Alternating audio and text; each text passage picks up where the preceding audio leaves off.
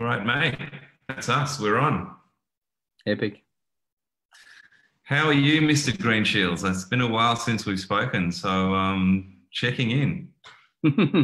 Checking in. Well, as we said before, I'm a bit knackered actually in this moment. My gorgeous spiritual growth partner in life is currently sunning herself in Fiji, having some beautiful personal time.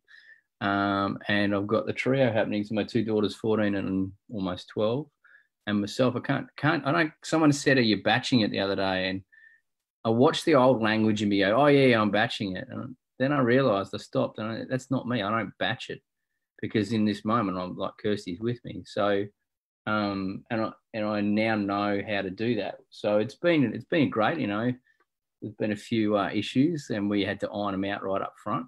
I had to own a bit of shit too. So it's been we've been 5 days in now, and we're having a great old time.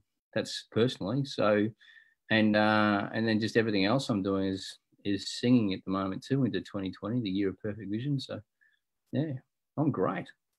Very good, man. Well, listen, I probably should just spend a moment setting this up because obviously for some men in the Warrior Within circle, they'll know you very well. You've been down, you've spoken to the group quite a lot, and you were kind of part of the inception. I think I kind of spoke to that in the intro. To set this kind of chat up, but it was really kind of, I guess, spending time with James and meeting James all those years ago that kind of really, I guess, focused my vision in terms of really wanting to do this men's work and understanding where he was coming from that really kind of, yeah, I guess honed my offer a little bit. And so in some ways was the basis of what's become Warrior Within, down the track. So it's humbling, man, to speak to you now, I guess almost 3 years later, and this thing's kind of growing. And yeah, you've been such a big part of it. So firstly, up front, let me just say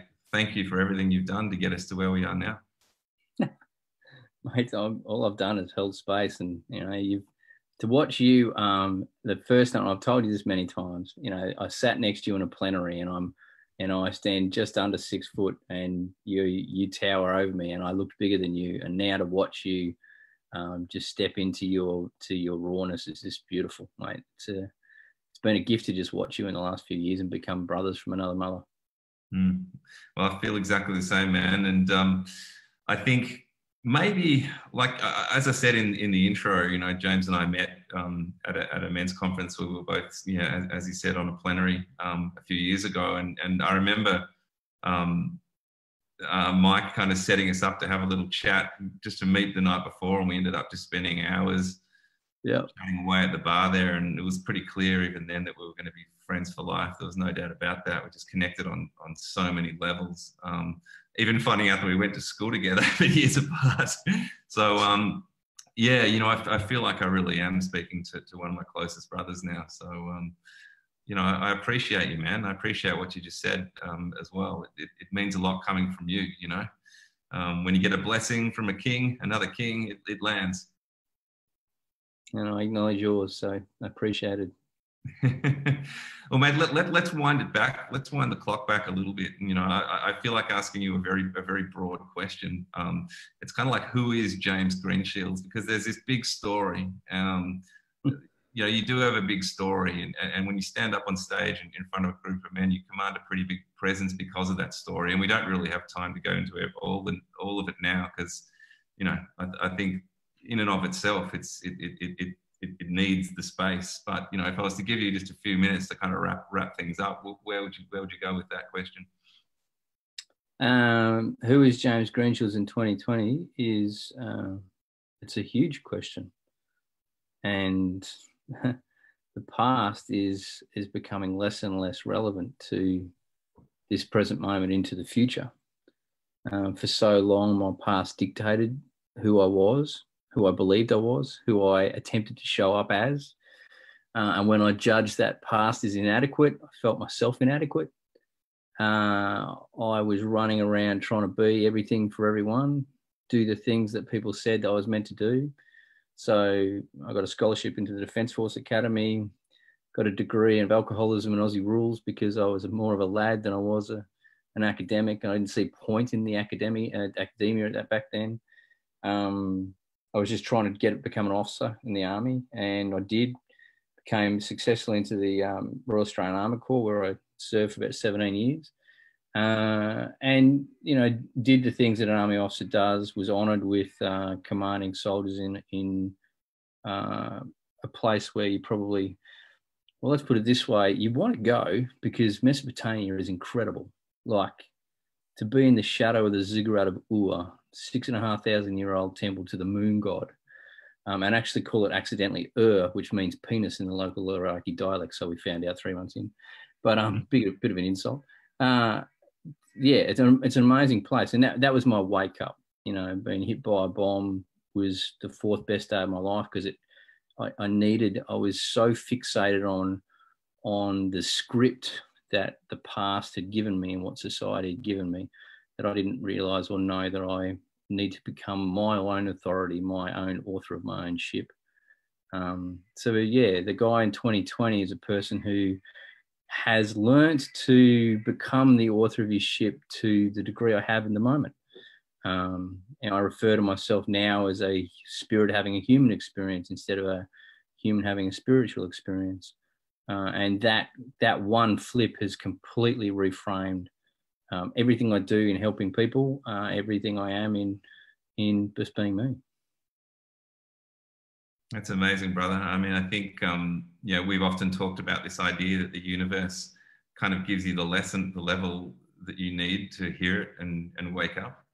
And I think, you know, obviously getting hit by a roadside bomb like that, is that a testament to the level of lesson that you required at that time, do you think? Like, just we that far away from the path?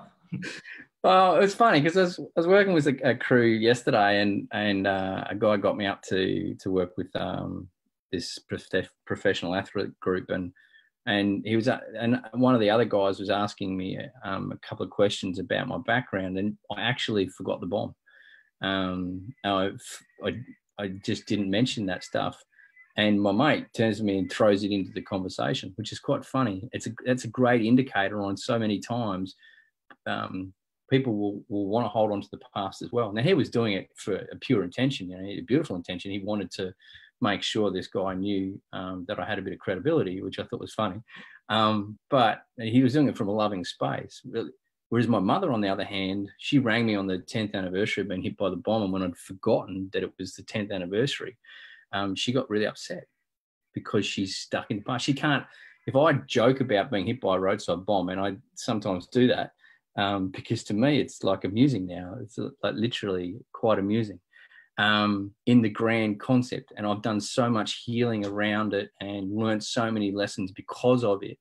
I'm truly honored to have had that experience. I really, really am honored because I was so not understanding courage. One of the reasons why I got hit is I had to lead from the front. And I was living my life like that. I was charging into every battle I could possibly find to prove myself, to prove my worth, to prove that I'm enough. And that is killing me inside, like literally killing me inside. And so, you know, I manifested a situation which almost removed me from the planet, but it didn't, you know, and that was the big thing. Kirsty, when I got hit, it was one of the biggest incidents in southern Iraq at the time, and I was the most senior ranking officer to be hit. So it created a bit of a storm in the public. Everyone was running around Darwin going, he could have died, he could have died. Kirsty was the only one who said he survived. Now, we were almost on the cusp of divorce before I deployed to Iraq. We were emotionally caged beings cohabitating with when I deployed, a 10-month-old daughter who I didn't really know, hadn't bonded with as a father, didn't really know how to do that, was scared shitless about fatherhood. It was really good in the military, so ran to that. And yet she, in that moment, knew that our whole relationship would be rewritten. And it was. Although it was a bit of a rocky road with post-traumatic stress, depression, and almost taking my own life. But, you know, I got through it. And now it's like in the last 10 years, I was reflecting on this the other day because I got out 10 years ago. The last 10 years, I've completely rebuilt my life. I live in an amazing place in the Northern Rivers, New South Wales. I have two amazing young ladies in my life who both just come of age, and they sit and will talk to me about shame, will talk to me about what's going on with them. You know, we're just having a hilarious conversation at dinner. And they know that I'll ask them the straight question, and I'll ask them the direct question, and I'll sit there and I want to know. And they laugh about it now and they enjoy it. And Abby, you know, mucks around with me. Abby's my oldest. And she woke up the instant I was hit, 12,000 kilometres away. Woke up screaming, you know, in a cot. And Penny, Penelope Jane, the gift from God was, or the universal greater spirit or whatever's out there, she was born 12 months to the day that I got hit. So my connection to them, I gave them every reason when I had PTSD not to love me, not to be in my life. But the big thing is, and this is what I often say, I owned my shit to the point where I didn't just own the negative stuff. I did that all right up front, but now I'm really comfortable owning my positive shit, my life. And that probably took me longer to own my negative shit, which is a little bit funny.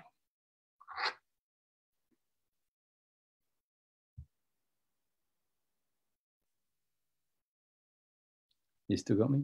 Yeah, I think we just lost your audio, but carry on. I was just saying that my last point I was making was it took me a lot longer to own my light than it did my darkness. Owning my darkness came easier. And interestingly enough, now I've gone through an own inner journey where the warrior is stepping aside a lot. The king is firmly center, but the magician has really come forward to dance and to play into mastery for that level at the moment. So, yeah, and owning all the darkness, which, you know, is not just trauma, it's the dark part of the psyche.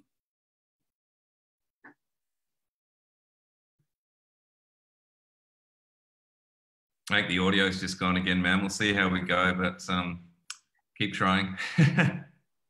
Gotcha. Yeah. You were talking about what resonated with me the most right there was this idea that, you know, it was easier to own the dark than it was to own the light. And that resonates with me. And I just wonder how many men listening or how many men out there feel the same way, actually. It seems to be quite common. Mate, especially, you know, you mentioned 2020, and there's so much cleansing of this earth at the moment going on.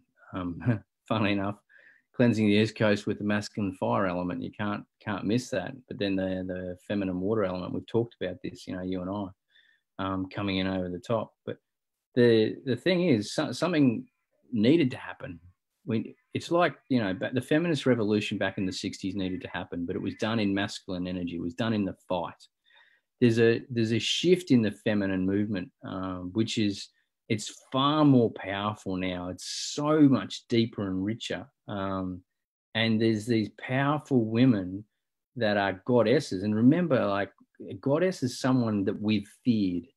Like, men know when a woman, like a real goddess woman, enters the room, and we don't even have to look. You know, we'll feel the presence, something about her.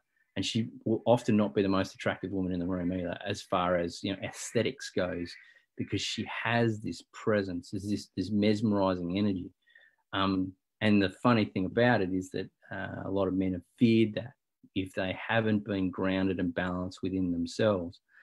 But there's this real fire, this real depth of power to the goddess. So, you know, the moment I think the Hieros Gamos, the divine feminine movement is really it's romanticizing the goddess at the moment more than anything. And cool, go ahead, love it, get into it, understand it. But at the same time, understand that, you know, when one of these women enters their goddess, you stand to a fucking tension when they enter the room, because you'll feel it, you know, and they'll feel your presence too. If you stand at attention and move back, they know that, they feel that straight away. That's been one of my big journeys. I have a goddess in my life, and every time, you know, it's a bit like a superhero duel. You know, every time the superhero steps up, the villain steps up in power, you know, commensurate.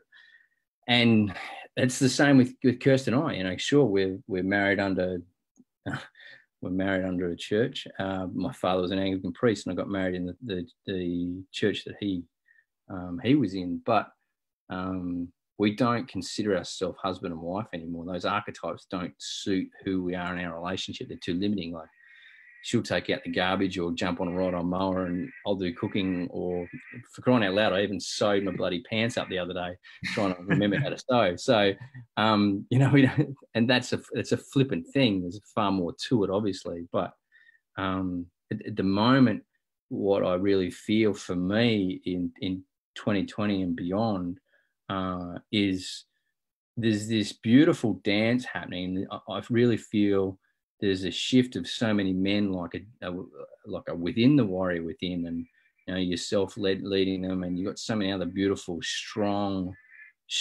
men, nurturing men as well, that are strong but at the same time supple and nurturing. That's just such a beautiful thing to have. Whereas before it was this falsity behind the stoicism, you know, and you know as well as anyone, the original stoicism and what we currently define as stoicism are they're poles apart. I really recommend don't go for a dictionary, always go to the etymology of a word. And, you know, we misunderstand stoicism and stoics in their truest sense.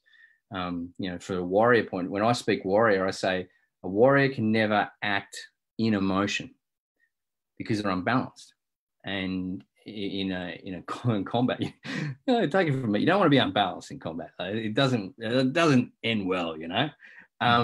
So, but the thing is, a warrior has to be balanced at any moment in time, and therefore we're acting from the emotion, we're acting from the messages it's sending us, and interplay within our environment. So when we read it, but to the Stoics believed in transcendence of emotion, and to transcend anything, you must move through it. You must intimately know it. To go to a point of what we would refer to in our work as emotional intimacy. So the first step being emotional literacy, understanding the emotion, but then what it's saying to me. But then emotional intimacy is having that ability to move through and transcend it. And really, you know, I know you've been massively influenced by the East in your understandings, and have gifted me so many of your tidbits and advice from that space, and that space, the middle way, for instance, that space of balance. I suppose the middle way, balance is a very crude term to use in that form, but I suppose you understand what I'm trying to say.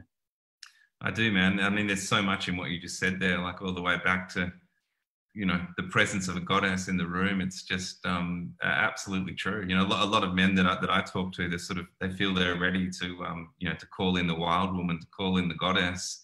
And I'm like, you know, you're going to find out, you know, if that happens and you manifest that, you're going to find out a hell of a lot about yourself, brother, because, you know, it's going to look a lot different to what maybe you think it looks like in your head. You know what I mean? So, and good, that's awesome that they're ready for that. Like that means like they're stepping up and they're wanting to step on the edge of the cliff, because by fuck, when you're in the presence of goddess, that's where you live. Yeah, absolutely. But it's you know, it has to happen for the next stage of growth. I mean, you know, in a relationship like that, that's where the hardest work is going to happen, but that's where the most growth is going to happen. Hell yeah. Absolutely. And I've learned, you know, I've been in the leadership game for, holy cow, over 25 years now. I know I don't look it, but but I said the other, I heard a video, someone rebroadcasted a video down on Facebook a few years ago, and I heard my statement. I hadn't heard it for some time, but it's so true. I've learned more about leadership from looking at Kirsty, her interplay with me, her interplay with just everything around me, from our kids right through, than I have anywhere else. You know, and people go, well, you're in the military for 17 years. You know, you must have learned a lot about military there. I went to Australian Command and Staff College. Like, I turned down promotion to Lieutenant Colonel. I learned more off my wife than, you know, anyone else, just by allowing myself to be in the presence of a goddess. And taking on that challenge of stepping up and fucking up, because I've fucked up a lot. I gave every reason to leave. And, there's divine intervention there, obviously. And we got some serious assistance. And, but the scales go back to owning my light. I've been there for Kirsty in her dark times as well. It hasn't always been me who's been the explosion within the relationship, and we're moving past that now. And I was talking to you before, we're moving into a place of letting go of the fight. For me, I got back in 2012, I started this program called Awakening the Warrior Within, and it started when I was me in 2012, and I was still finding myself in this space of helping people. I was, about 2 years out of the military. I've been working with a personal development company as their front man for 2 years. And then I stepped out on my own. I was just formulating this. I was so connected to finding this warrior within and helping the true warrior wake up. Because I realized I ran to war a hero. I needed to be blooded. Funnily enough, in the military, they'll talk about a new capability that comes into the military, and they'll use it colloquially. This capability has to be blooded, and it's an old militarist term. And so, I charged off trying to be the hero, and came back with my sword dangling between my legs really, really quickly. I did not become a warrior on the battlefield. I didn't go into the inner world there. I put too much body armor on and 14.1 ton armored vehicle around me to do that inner work. But and I was commanding over 100 soldiers, so it was the weight of responsibility was huge on my shoulders, which was causing a lot of the breakage. But I became a warrior when I ploughed so hard in, I almost took my own life. And then I woke up, and I remembered my father's amazing gift to me. I was a young adolescent. I struggled to receive a lot of his lessons. I loved him, best mates when he passed in 2003, but still struggled because I was trying too hard to prove myself. And he said way back when I was very, very young, he just looked out in the bush and he says, "There's my God." Because he was a farmer as well. And I grew up on a farm. And he said, "There's my God." And I didn't understand him. I wasn't spiritually mature enough to understand what he was saying, but it didn't matter. I shut up. And he then looked at me and looked me in the eyes and he said, "But brother, you got to go and find your own." And that conversation I remembered on my darkest day. And it was like, that's when the king entered the room. And the warrior then was remembered, because it's the king who lays the sword on the warrior's shoulders. So I had to find my king before I could find my warrior. And that was, mind you, it's not that pretty. You know what this stuff's like. This emotional work is fucking messy. Anyone who thinks it's really nice and easy, well, good on you. You found something I haven't, which, you could be right. But what I've found is that emotional work and the inner work is fucking messy. And that's also the thrill of it too, It's also the thrill of it. So yeah, I found my king, I found my warrior, but Kirsty helped me so much in that journey. And at times, again, it wasn't pretty. In 2010, she said, "Grow a set." That's not the nicest thing for a bloke to hear, but in that moment, it's what I needed to hear. So, man, there's as always, there's just a lot of gold in what you're saying, and I'm resonating with lots of it. Interestingly enough, we were in the circle last night. We were going pretty deep on the father stuff, and what you said there around, your dad looking out across the farm and saying, "There's my God, you've got to find your own," is really pertinent in terms of what we were discussing last night, because we were saying that a lot of the disappointment around sons and their fathers right now is that they expect them to be everything: father, king, both physical and mythological, and God, because all these things have been lost to us in society. Like, there's no mythological king, there's no political king, and God is kind of a messy concept. So you expect dad to be all of those things. So for him to stand there and say, "There's my God, you've got to find your own," he's saying, I'm your father. I'm not more than that. So I'm just a human being, and you got to go and find your own way. And I think that's huge, because when you say these things to a son, that suddenly, for me, when I started learning about this stuff for the first time, I was like, wow, my dad had his issues, but at the same time, I expected him to do so much more than he was capable of as a human being. Man, if I wanted to do the cattle work on my own as a 16-year-old in the cattle yards, give me 2 minutes, I'd press every single button I needed to, and I'd eject my father in a fit of rage. He was dealing with post-traumatic stress from being in Vietnam. He saw stuff in Vietnam that, was not nice, was not pretty. And he did, for him, he turned deeper into his faith.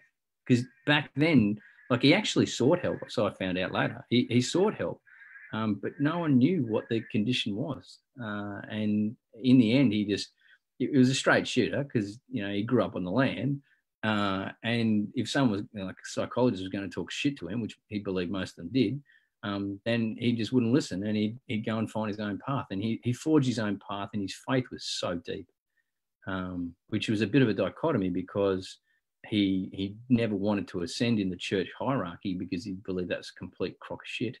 And, his job was the flock, and that's what he was.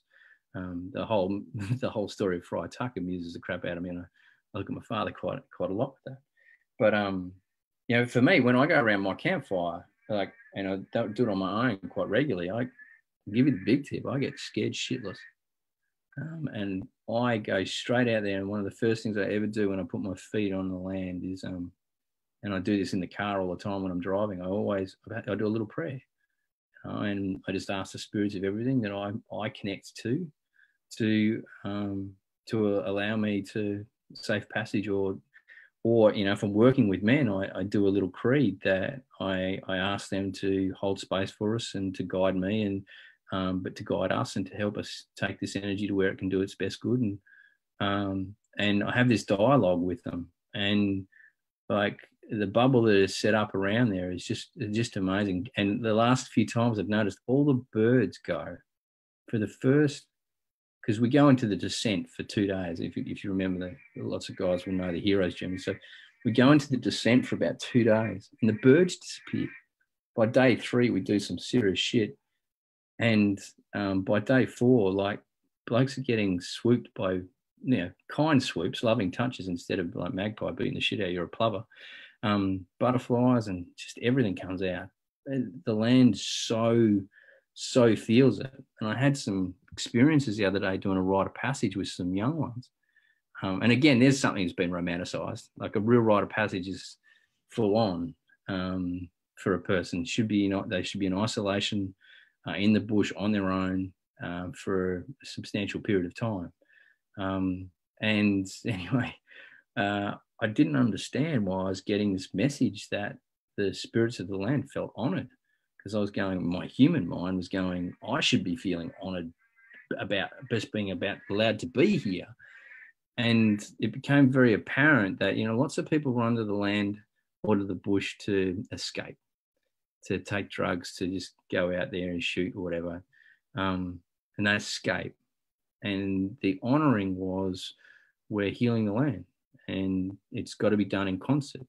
So, the land has to heal and we have to heal, and the two are done in concert.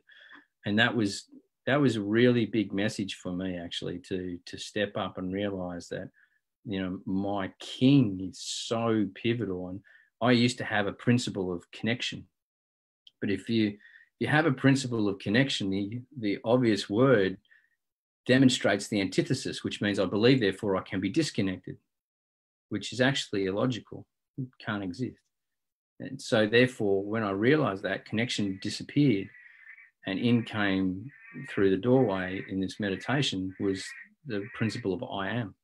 And, one of the oldest mantras around is I am that I am. But for me, that demonstrated that it was only the cognition that ever thought that I was separated. It was only the cognition that thought that I was disconnected. And that was, as people will say, that's the illusion.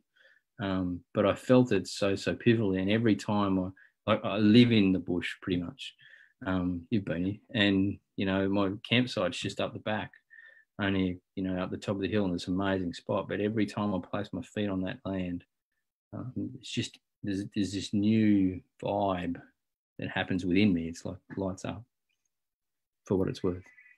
No, man, I get it, you know, and you talked about the Eastern philosophy as well, and that, you know, the words you just spoke there quite easily come through that conduit as well. This idea of Maya, this idea of illusion, you know, it's the first thing that we got to break through, I guess. And you kind of did it, going from connection, which that totally resonates with me. The idea that if you're saying I'm connected, well then, you know, there's always the dark side of that, which is that you can be disconnected, which, you know, isn't true. You're always connected. And it's amazing that it takes us this long, you know, half our lives, maybe more, before we figure this shit out. It's just, it always surprises me when I come up with these types of things. And I'm like, how did I reach 51 years of age before I figured this out? But that's just, that's the way it goes. And there'll be other things, you know, all the way up until I breathe my last breath. It's just the process, right? It's funny because, you know, and there'll be quite a few blokes will be feeling disconnected, feeling hollow, feeling isolated. And if that's your way, that, by the way, that is your truth. In the moment, it is your truth. Lean into it. Lean into the motherfucker. Go as deep and as hard as you possibly can into feeling disconnected. Don't shy away from it. Like, don't run from it. The weirdest thing about battles is if you try and pull away, you're ambushed straight away. There's a thing that I was taught in the military, you know, in the Australian military, predominantly because of an ethos that we have in the Australian military, and there's always step on the front foot, always fight for information, you're always trying to be proactive, you know, and that can trip your person up if they go out of balance. But the point being, if you feel disconnected, isolated, or whatever, then own the fucker and just step right into it, because it's the weirdest thing that happens is, and this, you know, personified by my own experience, is that I felt like I was going down, down, down into this never-ending pit, and it wasn't ending. And all of a sudden, I started to feel like I wasn't going down anymore. And I cannot put a single thing on one technique I did, one breakthrough I had, whatever, one day, the moment. It wasn't like that. It was like this gradual sensation. Then all of a sudden I'm going up, and then all of a sudden I take the first breath of the rest of my life.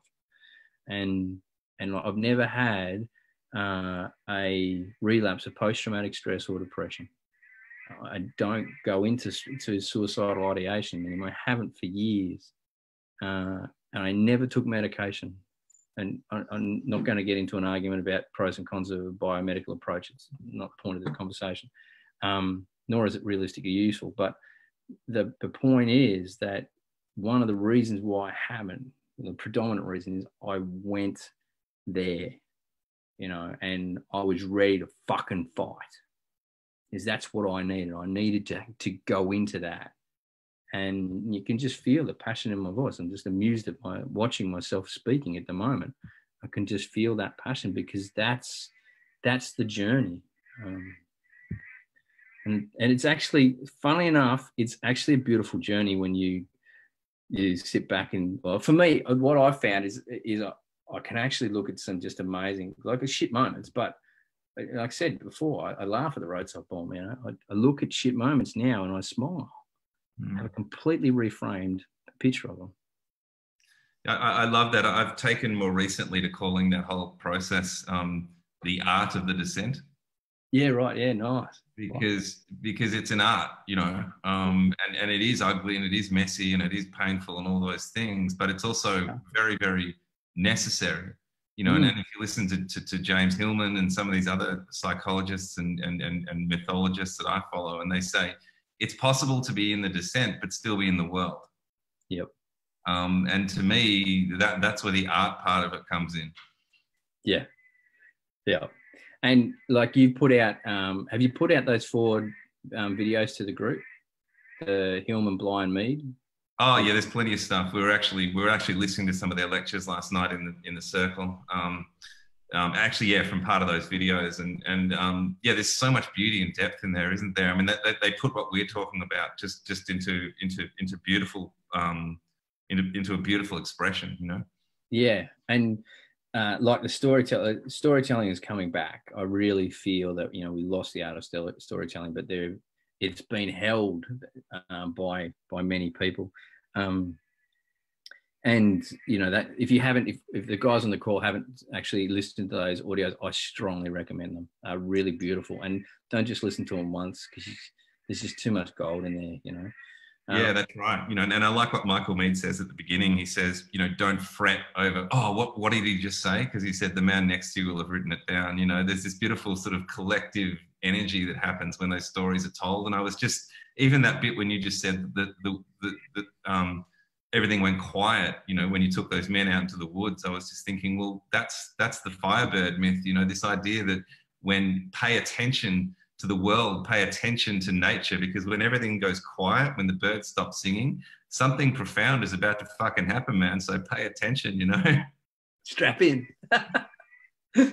Oh, it's so true, mate. It's so true. Yeah. So that's awesome. Yeah. Well, I had a couple of sort of just to turn a corner and maybe change direction just slightly, but just to ask another broad one.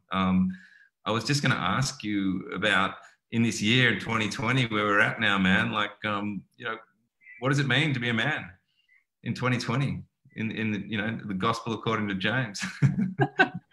Well, and that's the thing. Yeah, it's such a broad question. I would not be so rude as to attempt to make a generic statement, but for me, I really,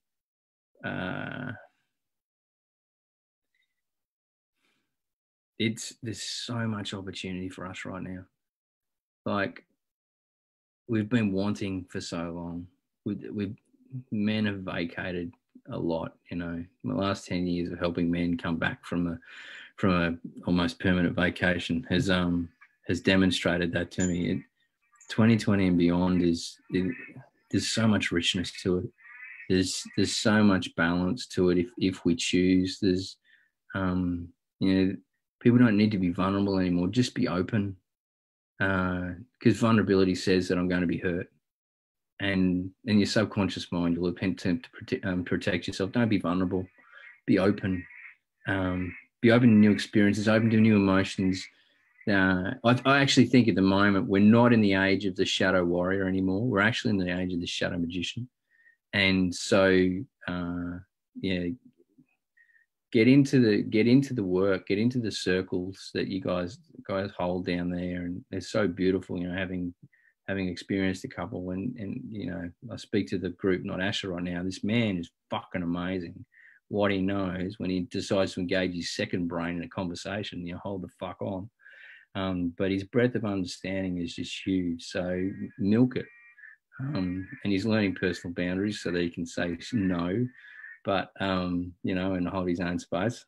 But because he's got the heart like fucking Farlap. So, you know, get into this understanding not only of the warrior but of the magician, because there's at the moment, well, just look at it, you know, gospel etymology, that is God's spell. And there is a lot of spells that we are currently under.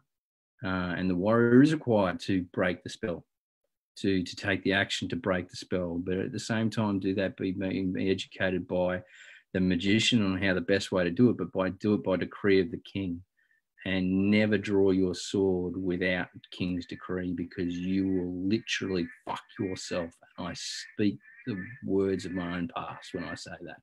You will fuck yourself if you draw a 25mm Bushmaster chain gun and you fucking use it for things that are not authentic and not real. Don't think I got post-traumatic stress by being hit by a roadside bomb. I got post-traumatic stress because I joined a false king. And that's cool, because I needed to find my own. So the year of 2020 and manhood and what it looks like for me is doing the steps of, you know, doing that discipline. Actually, discipline, I think, is overrated, because discipline is a natural function. It's a byproduct. When you unite with your heart and you align with everything in life, you will naturally prioritize things that align with what you want. And so discipline is a byproduct in its truest sense of self-discipline, as opposed to being imposed discipline. And I used to learn, I knew that post discipline shit quite a lot, and fell when I fell right on my ass when I got out of the military, because I didn't know how to self-direct and self-authorize. So, you know, discipline will look after itself when you unite with doing the right things for yourself. Now, initially, if you're in a shitty place, you might need discipline, and you might bullshit, you'll need it. And therefore, as a group, having mates around you to help you with that will be really, really beneficial, if not almost mandatory.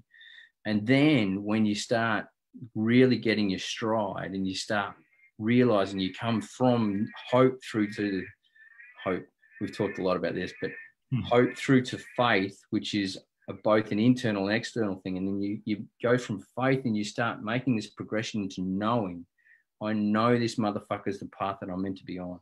It's like my freedom. I gift my freedom back to the universe, because I know this is my path. My choice is a divine choice now. And it's said that, you know, the closer we become to the divine, the less we have of freedom. Yet it's a man's want to spread our wings, to have freedom. We must go through that cycle. But anyway, an aside. So, you know, staying within that and understanding that balance for me now is pivotal in everything I do, because I know my sword is so fucking powerful, and I'm conscious of the responsibility that comes with owning my own power and using my own power. So, you know, doing the things that make my heart sing, especially, you know, Kirsty's away for now, so I'm taking the girls around to everything that they're doing, and we like school, you know, they're with me pretty much 24/7. And I'm honoured that they've chosen that. That's what they wanted. So I must still, because I've still got other things I want to do, I must ensure that I maintain all the balance and everything that I need to do. So I know this doesn't really answer your question. Well, it might. But at the same time, you know, for me, it's the king. The king stands front and centre, and it's owning my magician nowadays and utilising my warrior by king's decree. And sometimes my warrior is told, sit the fuck down, champ. You do not fucking draw your sword right now. You don't do anything, wherever that goes. Oh man, well, I think I think you answered the question perfectly. In fact, I don't want to add too much to it, because I'm taking away from it only in the sense that I totally resonate that we've moved into this era of the shadow magician. I mean, you've only got to look at the word right now, the expression of the word. It's like, you know, fake news down to everything else. Yeah, everything really does fall under that shadow magician. But I'm not going to touch that too much, because I think you've summed it up perfectly. And for me, the only message that I would give to the guys listening is this idea of understanding how and when to use your sword, and putting it in the sense of the king's decree is absolutely perfect. I mean, you've heard me talk about, you know, what Robert Bly says about the use of the sword. He said you should reach a point as a man where you can just turn your sword in its sheath ever so slightly, so that the ray of the sun catches your aggressors in the eye, and that's all that's needed. You know, just a tiny little tweak without even actually removing it from the sheath, because you're so much in your power that's all you need to do. It's like a glance. What's that? It's like a glance, you know. Yeah. If people are stepping into their warrior speak, and this is, you know, some of the basic work that they're doing, really start to understand what your armory is. Like we talk metaphorically about this sword, but, you know, your sword's your language, it's your tone. Remember, communication is 7% words, so it's everything in that, and it's there's so much more. And when you literally and it's energetic, and it's everything, and when you unite with all that stuff, that's when we realize, holy shit, I have been afraid of actually picking this thing up, because it is so damn big and powerful. And I start to like realize, you know, I don't understand why you're a bloody scared shitless dude. So, you know, remember, Neo went into a training matrix, a training program, before Morpheus let him out into the matrix, and he needed to learn his skills. So use mates, use circles, use that to learn how to learn which weapon to get from the armory. But even more importantly, learn when to go to the armory and when not to. 100%, man. You know, and moving on from that, you know, your cock is also your sword too, and there's a whole nother discussion around, you know, how that gets used, and you know, you understanding that your cock is medicine, and that your usage of that and the way your relationship with your own penis is a whole nother thing which really isn't brought up too much in this men's work, and just we need to go there, you know. Totally, absolutely. It's just point of creation. You know, I muck around with the girls because they're now at that stage. They know I've got a very high libido, and don't shy away from the fact that I perv on their mother all the time. And you know, Kirsty knows it. I know it. The girls know it. You know, and I don't shy away from that. But at the same time, I'll walk around naked. You know, and I've got a thing about my house. I have to be in a place where everyone feels safe to do what they want to do, and walking around naked, I strongly recommend. That said, I don't probably need that much space to do that nowadays. But there's so much to what you just said, brother, and understanding the phallus and, you know, the point of creation and respect and reverence. You know, if you're a young man listening to this, and you're willing to take it from a guy who's been in a relationship for now over 20 years, and I could not explain to you 20 years ago what this relationship looks like right now. But understand, if you want to live that long in a relationship, 2 words: respect and reverence. That is their sacred site. When you enter the vagina, you are now in fucking sacred territory. You respect it and you pay homage. And you know, that's what they want from us. They want to feel that they can trust us, and have a look into this thing between protector and provider and all this stuff too. Have a look into that. This archetypal stuff needs to break down to be reforged, like, and understand what the real essence of masculinity holding space is, opposed to trying to fucking protect her over stuff that realistically, man, she's got so fucking nailed. We don't even just get the fuck out of her way. Basically, look at orgasm. You know, when you take a beautiful union of 2 people, all she wants you to do is fucking hold a space, you know, hold on, and you know it when she's going through the roof and you're holding on like for dear life. you know you're hitting the mark, because she trusts you. She's got to trust you to let go, to go to those levels. And then, you know, if you're doing it right, and I'm still a novice in this path, you know, Ash and I have talked a lot, haven't we, mate, about sexuality and stuff. And, you know, I realized that for so long I was having sex, I was fucking. Now I can't do that. I can't do that unless I'm, you know, making love with Kirsty. And this new union is beautiful space. So yeah, please look into that. Look into your own divine energy, and you know, the Tao works, but also have a stop. Don't just go to the East for a lot of this. Buddhism, I've found, you know, has been a gift to understand far more about Christianity. But you know, they say that Christ was about the heart, Buddha was about the mind, union of the two. But at the same time, you know, if your lineage, your bloodline takes you back to a place, have a look at the deep belief systems of where you come from. Understand, you know, that Gnosticism, like, phenomenal shit, like seriously phenomenal, powerful stuff. Hermeticism, you know, if you go back, there's so much deep stuff there. Have a look. Don't just diss your bloodline, because your soul incarnated in your bloodline for a reason. So, and you might need to separate from it a bit to heal it so that you can come back to it. I know that feeling.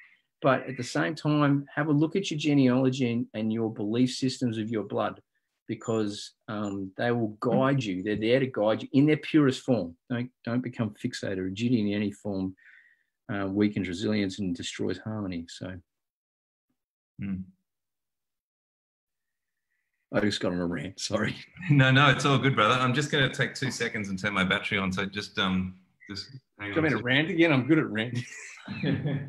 Yeah, but look, man, I think what I'd love to do at this point is basically just draw it to a close, because I'm sure you'd be happy to come back and kind of, you know, do this on a semi-regular basis. Yeah. If yeah, so questions too, you know, like if if they want to, I noticed there was no front loading of questions, but if people want us to discuss stuff, like the two of us have fun when we discuss shit, you'd be doing us a favor. Agreed. Agreed. Well, I mean, we can do that next time, man, because I know, as I said, energetically, you're so connected to this circle, and having you as a regular sort of touch point, I think would be awesome. So, I mean, other than here, like if people wanted to reach out to you, if people kind of listen to this and just feel that they really resonate with you, what's the best thing for them to do? Well, if you're not already connected with me on Facebook, please do so. I like to put videos out there, and there's lots of stuff that talks about a lot of the things that we've done. We run a charity, national charity called Resilient Leaders Foundation. Ash has mentioned them on the blurb before. We do rites of passage right through to now. A lot of my focus is what's called a new way of leading called harmonic leadership.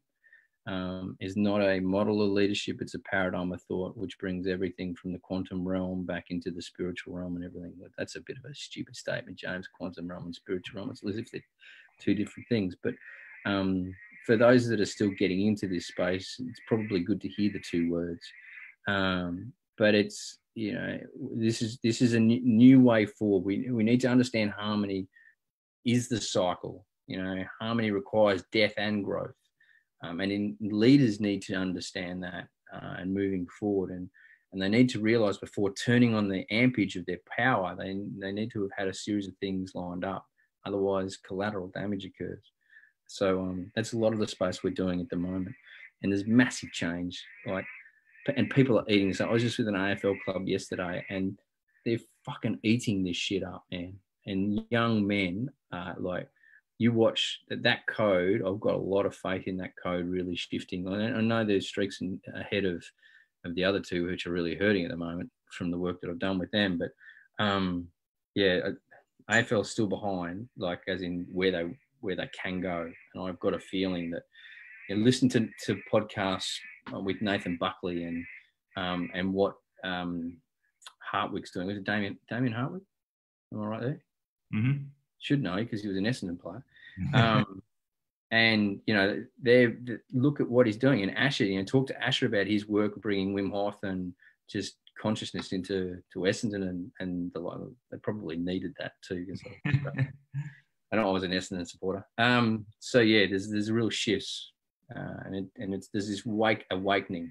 So if you're ever despondent, if you're ever feeling that shit, the tide's against us, I'm here to say, from one who reads tides nowadays far more than I don't, the tides are way in our favour now. It's really shifted. The energy has changed into 2020. The Indigenous, the ones that are still connected, is now so fucking powerful and lighting up. They're owning shit to a whole new level. That's why lots of people don't actually understand what Ayers Rock's closing is all about. But it's there's shit happening on this country that is actually creating a shift globally. So if you're worried, please don't. And if you're worried about our young generation, stop listening to the fucking media, because you will get worried. Our young generation are inspiring. I work with them all the time, and they've got this shit. All we need to do, go back to what I said before about women, hold space and fucking help them equip themselves with their understanding they're king first, with respect and reverence, and moving forward. Mate, I think that's a beautiful place to end it, James. So I appreciate your time, brother, and let's do this again soon. Love it, my brother. Thank you so much, guys, for the opportunity to speak too, hey? And keep doing what you're doing. Love to everyone. You guys are magic. And got to understand the butterfly effect. You owning your shit fucking creates massive change. So my hat off to you, and I salute you. Nice work, man. Thanks again.